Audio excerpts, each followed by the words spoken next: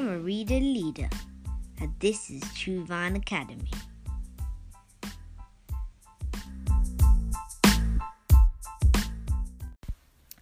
Now, when Jesus saw the crowd, he went up to a mountainside and sat down.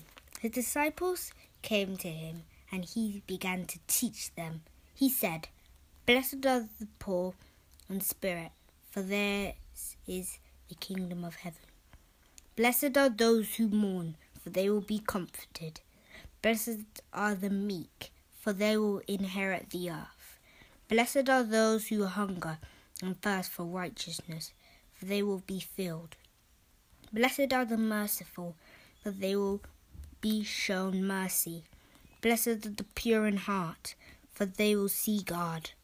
Blessed are the peacemakers, for they will be called children of God.